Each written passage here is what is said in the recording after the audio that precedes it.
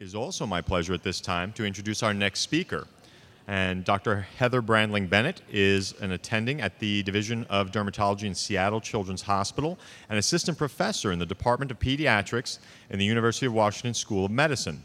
She attended Harvard Medical School, completed a residency in dermatology at Harvard Medical School, and then did a fellowship in pediatric dermatology at Columbia University.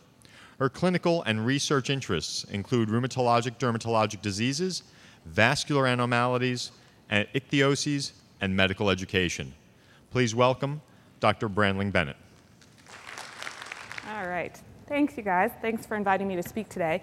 I was actually asked to talk to you guys specifically about isotretinoin and inflammatory bowel disease, but I thought 45 minutes of inflammatory bowel disease and we'd all be asleep. So I decided to talk about some of the other contentious issues with isotretinoin as well. I don't have any disclosures to make. Isotretinoin actually first discovered in the 1950s, but didn't become FDA approved until the 1980s. And it's approved for the treatment of severe nodulocystic acne, although I think many of us use it for more moderate acne that doesn't respond to other treatments.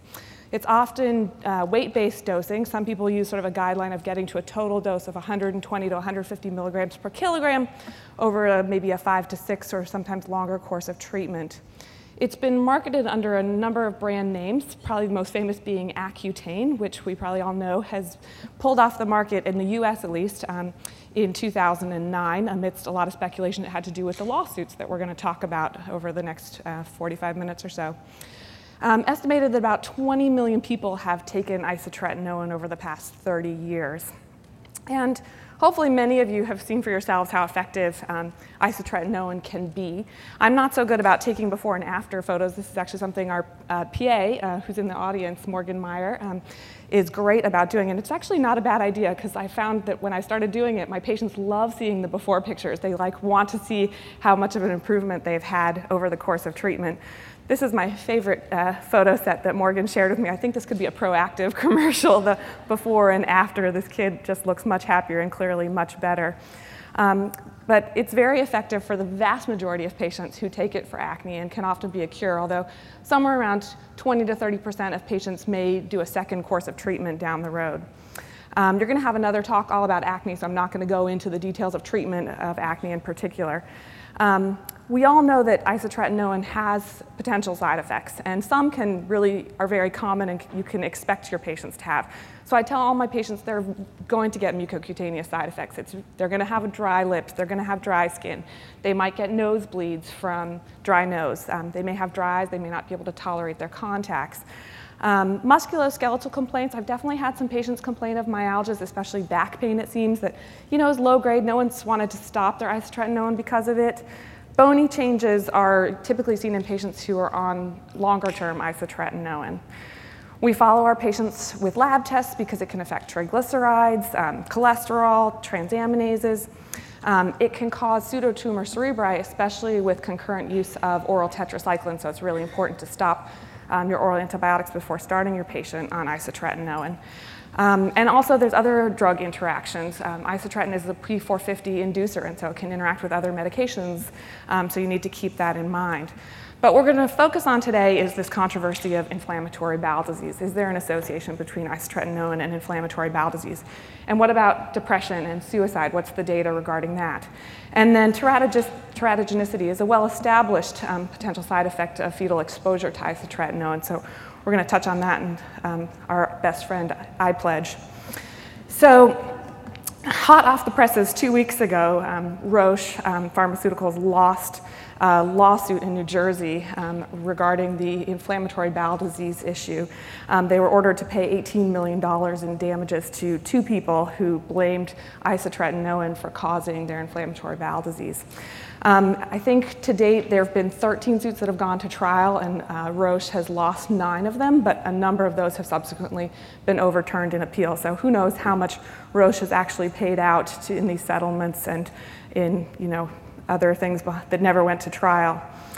For those who like to follow celebrities, I actually didn't know who this guy was by name, but some of you might recognize him. I guess if you're a fan of Twin Peaks, that's where he made his name. I recognize the picture on the bottom right from A Few Good Men. James Marshall was an actor who blames isotretinoin for ruining his acting career because it caused, according to him, his inflammatory bowel disease. And he sued Roche in 2010 for $11 million. Had some pretty famous people testify on his behalf. Martin Sheen, director Rob Reiner. He actually lost.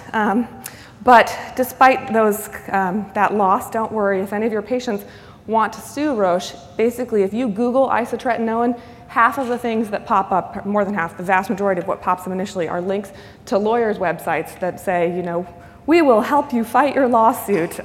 Some of them are really focused on this inflammatory bowel disease issue. Some will tackle any issue related to isotretinoin. The Accutane team is there, you know, at the ready for you.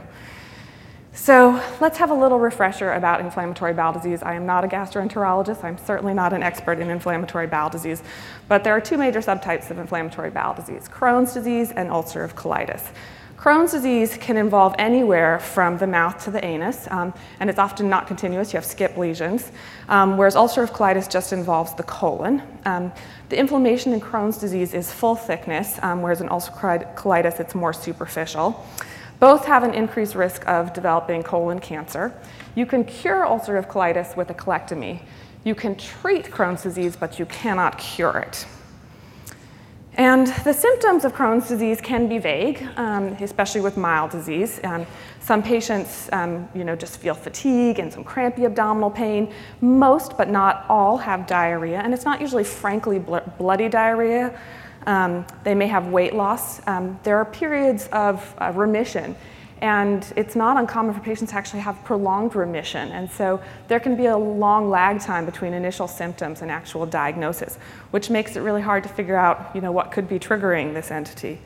Similarly, ulcerative colitis can be vague, especially if mild. You might just have diarrhea and crampy abdominal pain. If it's more severe, the symptoms are more pronounced.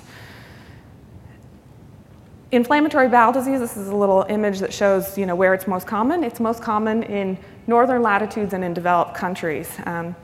And you know, we're still trying to figure out why that is. What are the risk factors? And so one of the questions is isotretinoin a cause of inflammatory bowel disease?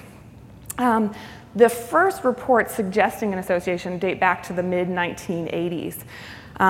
But more recently, there have been 4 major publications that tend to be cited, and we're going to go through all 4 of these. 2 of them suggested that there, you know, may be an association, and 2 didn't find enough evidence to really suggest an association. So the first one that came out was just a review of reports to MedWatch. MedWatch is an FDA database where healthcare providers or consumers can report a potential adverse drug reaction. And these authors looked at the cases that had been reported to MedWatch from '97 to 2002.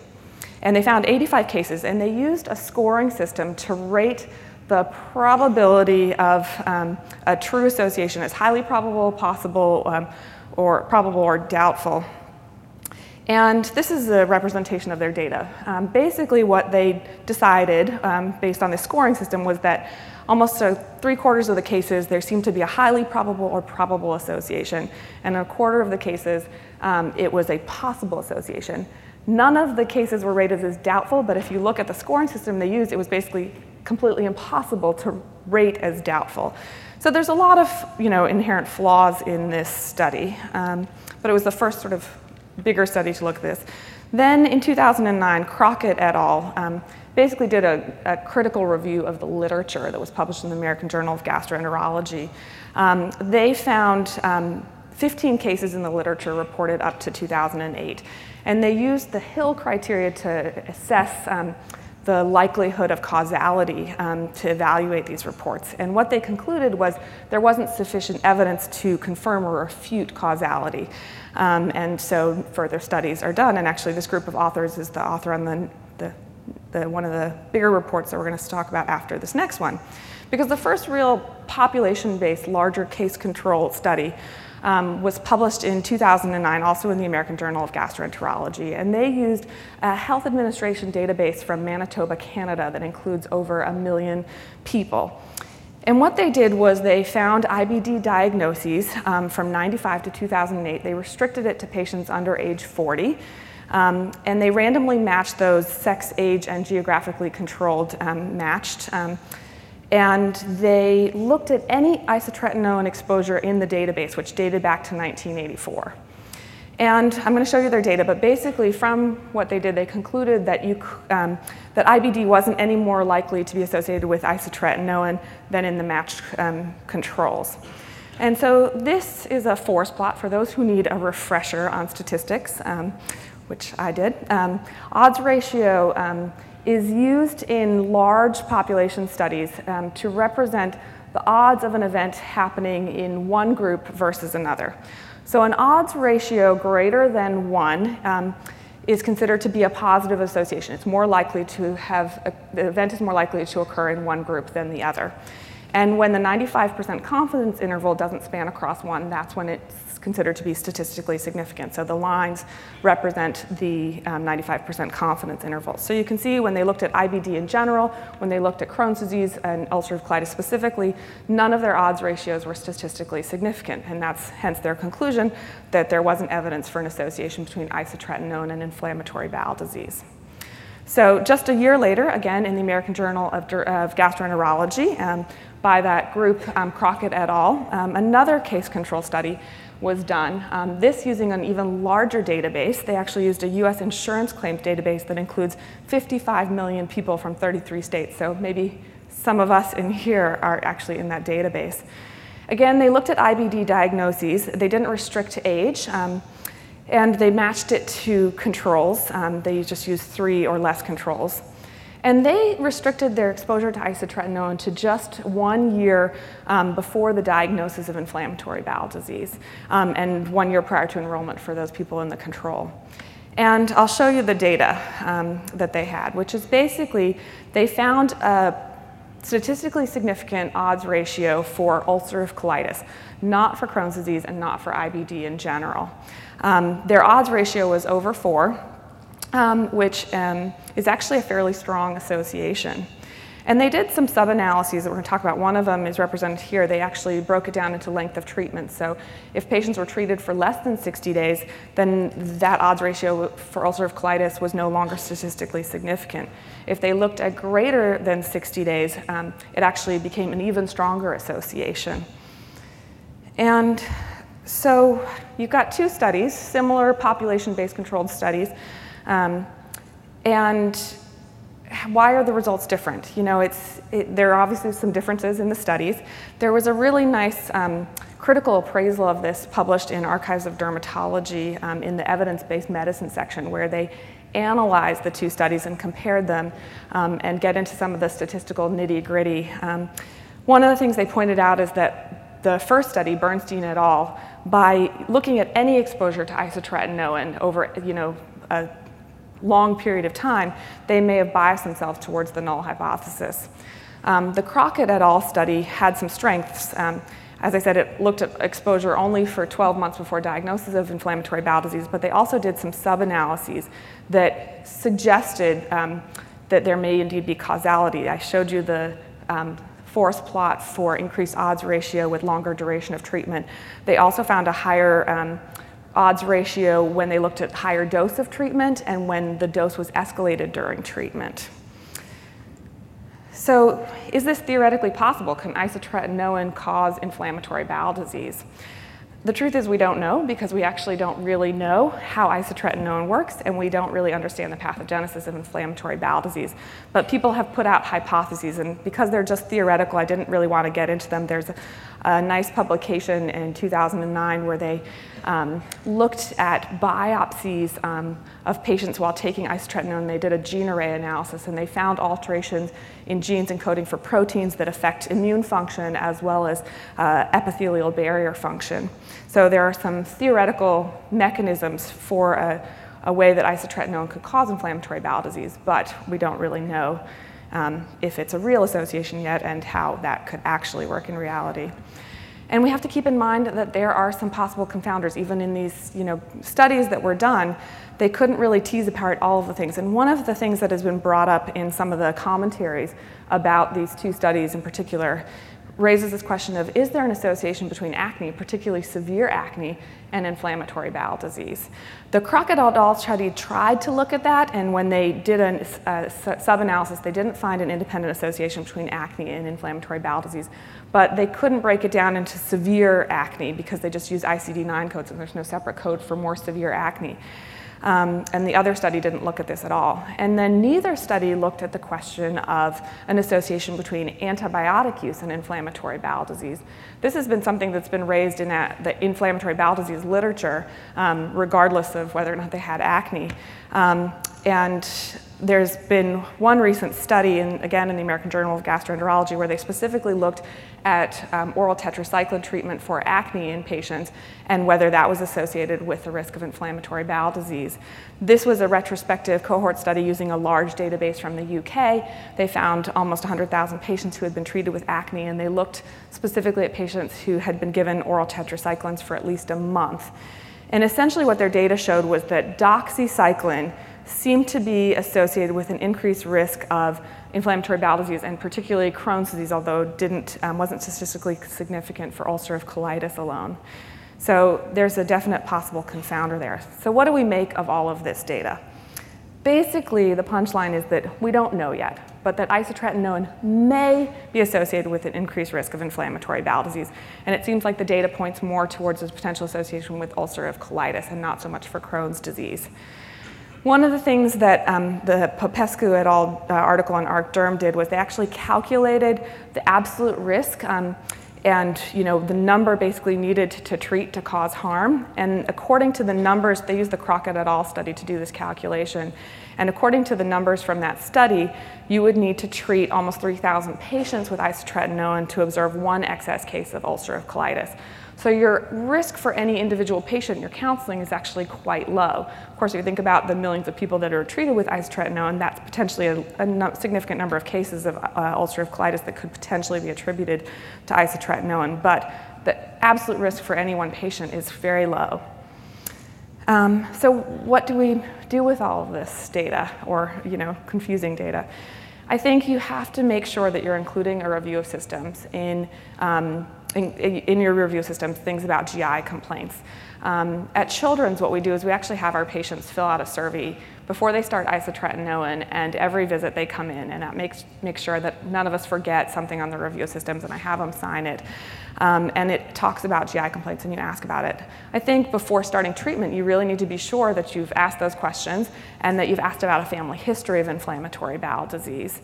Inflammatory bowel disease does seem to have some potential genetic component, especially Crohn's disease. So if there's a family history, that might raise a little bit of concern. If there's anything concerning on review of systems or a very strong family history, you may want to consult with the gastroenterologist before starting isotretinoin. And you need to counsel your patients about this risk, and I think document it in the chart. So we're going to switch gears a little bit and talk about the depression and suicide issues.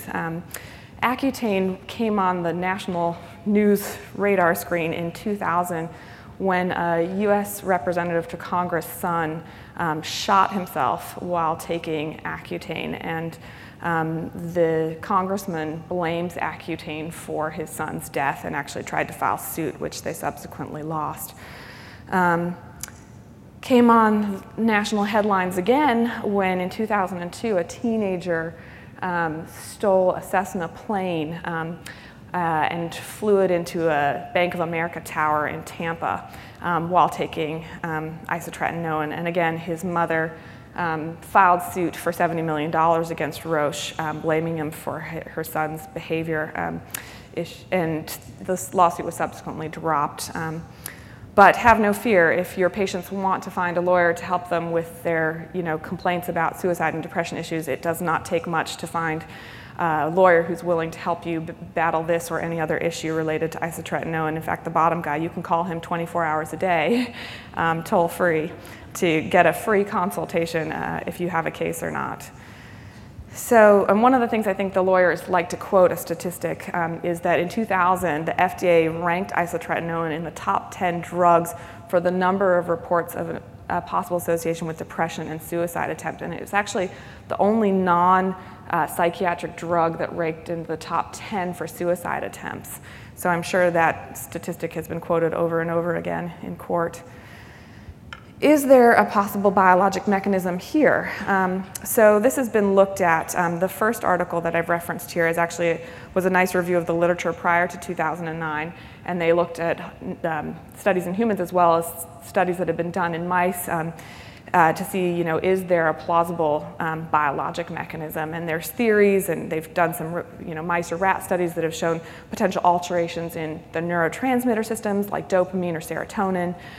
They've also been a suggestion that there might be a decrease in adult neurogenesis on isotretinoin. So those are theoretical biologic mechanisms how isotretinoin could affect mental health. This was a recent publication in the British Medical Journal in 2010, which was a cohort study done in Sweden. In Sweden, isotretinoin is not registered, and in order to get the medication, you have to apply for compassionate use through a program where they keep a registry of all of the patients, and it's a socialized healthcare system. Every patient gets a unique personal identification number, and so what they could do is they could use that registration for isotretinoin to link it to inpatient admissions for suicide attempts. And so they found over 5,000 patients that had been prescribed isotretinoin in the 1980s, and 128 of those had been admitted for suicide attempts. And they compared suicide rates with the general population for 3 years before, during treatment, and up to 15 years after treatment with isotretinoin. And what they found was basically an increased risk of suicide attempt for up to 6 months after treatment. But they also found a rising risk of suicide attempt prior to starting treatment. And one of the things that they noted is that patients who'd had a history of a suicide attempt before starting isotretinoin actually made fewer attempts than those whose first treatment was on treatment, first attempt was on treatment. So again, this study was analyzed in the literature, praised in commentaries that are interesting to read. Things that were brought up was a selection bias and confounding by indication. They did a comparison with the general population, and people argue, well, you're not comparing patients with severe acne, and can that alone be associated with increased risk of suicide attempt? We're going to talk about that a little bit more. Also, information bias. Patients on isotretinoin are seeing doctors more frequently. Although they only looked at inpatient admissions for suicide attempt, could it be that patients seeing doctors more frequently are more likely to report an attempted suicide and then be subsequently hospitalized for that? They also questioned the external validity. The patient's average age was 22 years in men and 27 years in women, which the authors of these commentaries thought that was, older than average patients treated with isotretinoin. And does that argue that these patients had more severe acne or potentially more psychological consequences from their acne, prompting them to want to be more aggressive about treatment? And there were two editorials basically concluded that what the study really did was highlighted the association between severe acne and suicide attempts, and not so much answer the question about whether isotretinoin could be to blame for the increase in suicide attempts. And another study looked at this issue. It was a questionnaire-based study done in Norway, where they did a questionnaire to almost 4,000 kids, or I should say kids, people aged 18 and 19. And they asked, the questionnaire asked people to rate their own degree of acne. And so 14% of the population that they questioned said that they felt they had substantial acne. And then they asked a bunch of mental health questions, and they found a significant association between suicidal ideation, mental health problems in general, and what they called social impairment, which was low attachment to friends, not thriving at school, never having had a romantic relationship, and never having had sexual intercourse. So this is something that's been on the radar screen for a long time, but a lot of people do think that acne of itself is associated with anxiety, depression, and suicidal ideation. And so again, we need to be asking these questions for all of our patients with acne. You need to ask questions about depression symptoms and suicidal ideation. There is a possible link between isotretinoin and psychological issues. It's debated still, there's not clear, but there's still this question of it. And I pledge, which we're going to talk about next, even though The reported goal of iPledge is to decrease fetal exposure to isotretinoin. You guys have probably all read the consent form that talks a lot about depression symptoms and issues. So it's in the consent form that people sign, and it's something you need to be counseling your patients about.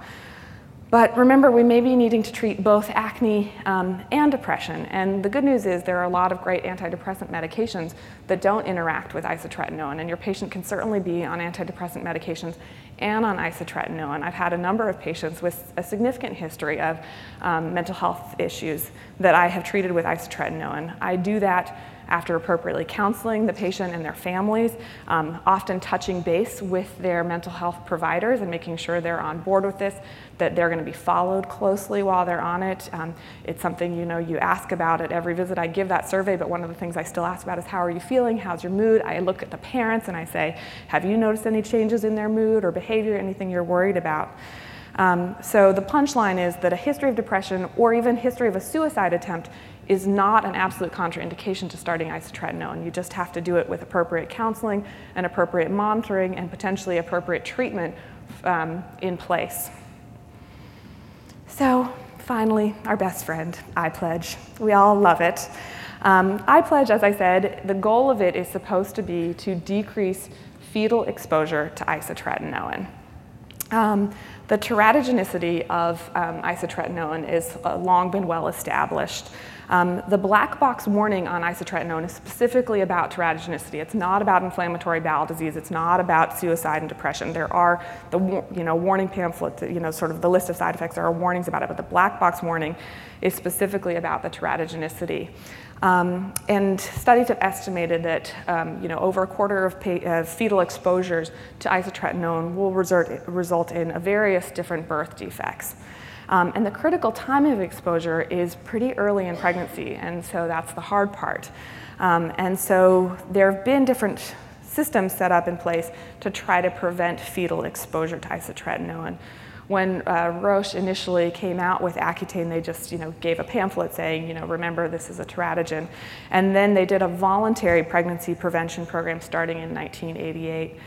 That was switched over to what was called the SMART program, an FDA-mandated program in 2002. And then in March of 2006, we all got introduced to iPledge, and that is what exists today. And I think everyone here presumably is registered with iPledge and familiar with its requirements, so I'm not going to go into that in great detail. But what has been the impact of iPledge over the past, 6 years that it's been around? There was a nice study done by a group at Kaiser in California where they looked retrospectively at the female patients of childbearing age.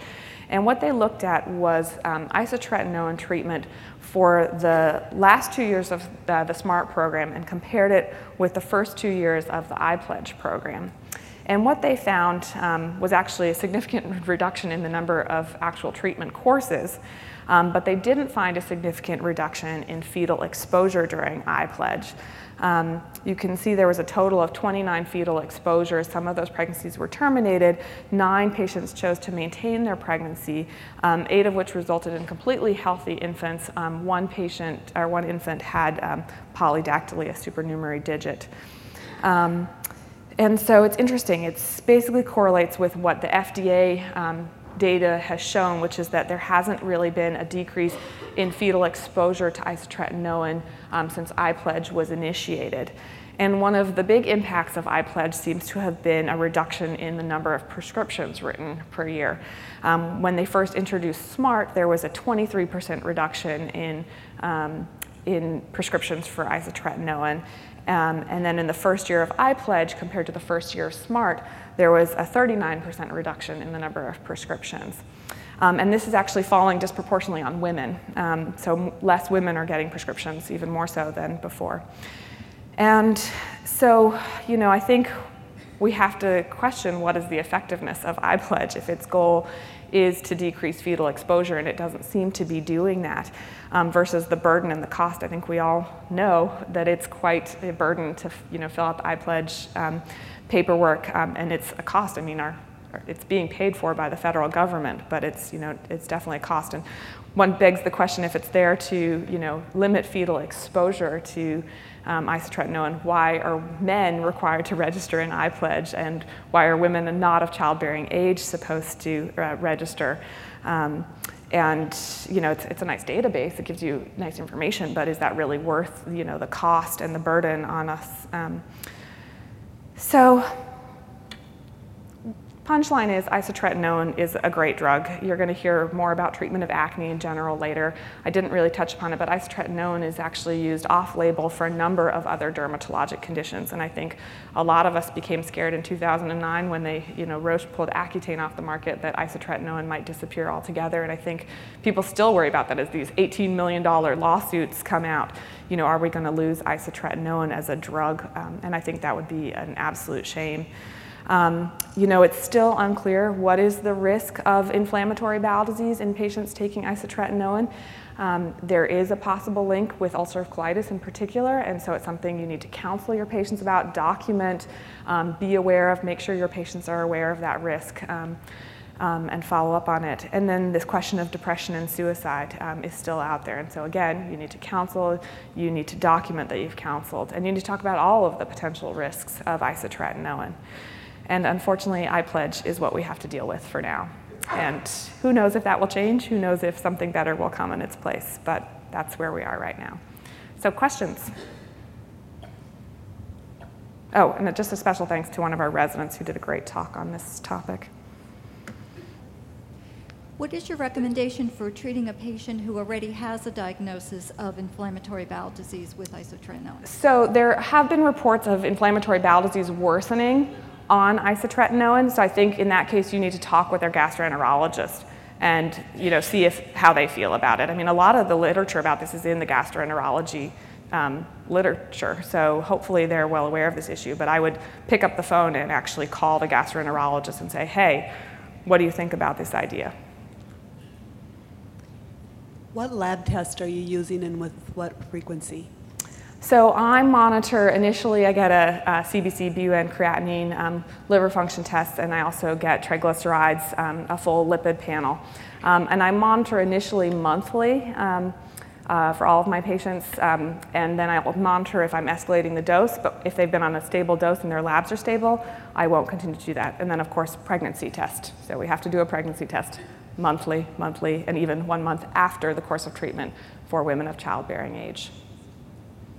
You mentioned that Accutane is a cytochrome P450 inducer and that there are certain antidepressants you feel comfortable. Do you prescribe them? Do you have the, no? No, I'm not comfortable prescribing any antidepressants. So if a patient needs to be on antidepressant medications, some primary care providers out there are very comfortable, and if they have a close relationship with their primary care provider who's comfortable prescribing antidepressants, then that might be a reasonable way to go, but otherwise they should be under the care of a psychiatrist and a therapist. So for my own information, if they come to me on an antidepressant already, which ones are okay with Accutane and which ones are not? I think almost all of them are okay, but hopefully you have a handy dandy Hippocrates or something, or you can get on the internet these days and you can do drug interaction checks.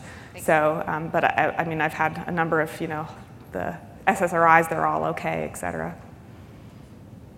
What are your thoughts of low-dose maintenance dose of isotretinoin in males, and do you think it's still necessary to follow labs even on such low doses? So no, if a patient's on a low dose and their labs have been stable, I don't know that they need to keep checking labs. I think it's hard with the iPledge system. It's harder to do chronic low dosing. I don't do it a ton. I think maybe partly because I treat primarily a pediatric population and I try to give them a course of it and get them off of it. But I certainly use low dose isotretinoin for other dermatologic conditions, like I might use it in my ichthyosis patients at a very low dose. And again, I'll check labs initially, and once their labs are stable and they're on a stable dose, I don't keep checking labs. Do you have any knowledge if any of the studies that were trying to compare correlation between isotretinoin use and inflammatory bowel disease, if they screened any of these patients for genetic markers such as HLA-B27? No, they didn't have the ability, because they're just the two big studies we talked about the population were simply using big databases, and so they didn't have, I think, that data, or at least they didn't look into that data. So no. Thank you. I'll have two questions. One is, how long does it take for you to see possible link to IBD with the Accutane, and like how many months afterwards would you see the effect? So that's what's really unclear, is that, I showed you that the average time to diagnosis of onset of symptoms for Crohn's disease is over 7 years. I didn't find any good data about, specifically for ulcerative colitis, but it's, there can be a long lag time between initial symptoms and diagnosis. And so I think that makes it really hard to, sort of know if there is a true association. And it also makes it hard to, sort of say, oh, okay, if it's been a year, you're fine. So, it's unclear. There isn't good data about that. Also, have you seen any neutropenia related to Accutane? I have not. I haven't been out in practice for all that long, but I have not seen that. Oh, neutropenia related to isotretinoin. Yes, I've had patients ask me about doing liver cleansing while they're on witch hazel, liver cleanses. Do you have any recommendations on that? I have never heard of witch hazel liver cleansing, but I wouldn't think it's a good idea. I would discourage it. That's what I told them. Okay. What's your comfort level with repeat courses of Accutane, assuming they've been full courses with initial response followed by relapse? So 20 to 30 patients, 20 to 30% of patients who take isotretinoin ultimately take a second course. So I think that is something, something I counsel my patients about, that it's a, quote, cure for many but not all patients, and it may be that they need a little bit of topical treatment or something down the road, and it may well be that they'll take a second course of isotretinoin down the road. Again, I'm treating just a pediatric population, so that doesn't come up all that commonly. I wouldn't do it back to back, but we certainly would do a second course of isotretinoin if it was indicated. And would you ever consider a third course? Potentially. They'd probably be out of my care by that point, but no, I would if they needed it. Just a follow-up to that, if you do take a holiday, if they complete a full course and they don't respond, as well as you'd hoped, do you take a holiday, and if so, how long do you take? Well, if they haven't responded, then I don't think another course is necessarily appropriate. I think a second course is appropriate for people that have a good or pretty good response that then flare up again. I think if they're a non-responder, they're a non-responder, and that's very unfortunate because there's not a great other alternative. You can look into all the other things and go back to the drawing board, but that might be when you reach into your bag of PDT or peels or things, if they can afford that they might not have done beforehand. But if they're not responding at all, I wouldn't do another course if you've done an appropriate course initially. And then holiday, I don't think there's any clear data about there. I would like to give my patients a break for at least 6 months is what I tell them, but if they're did really well on it and then they're flaring up and they're getting horrible nodulocystic acne and scarring, I may not wait that 6 months. Any other questions? Great. Well, thank you guys.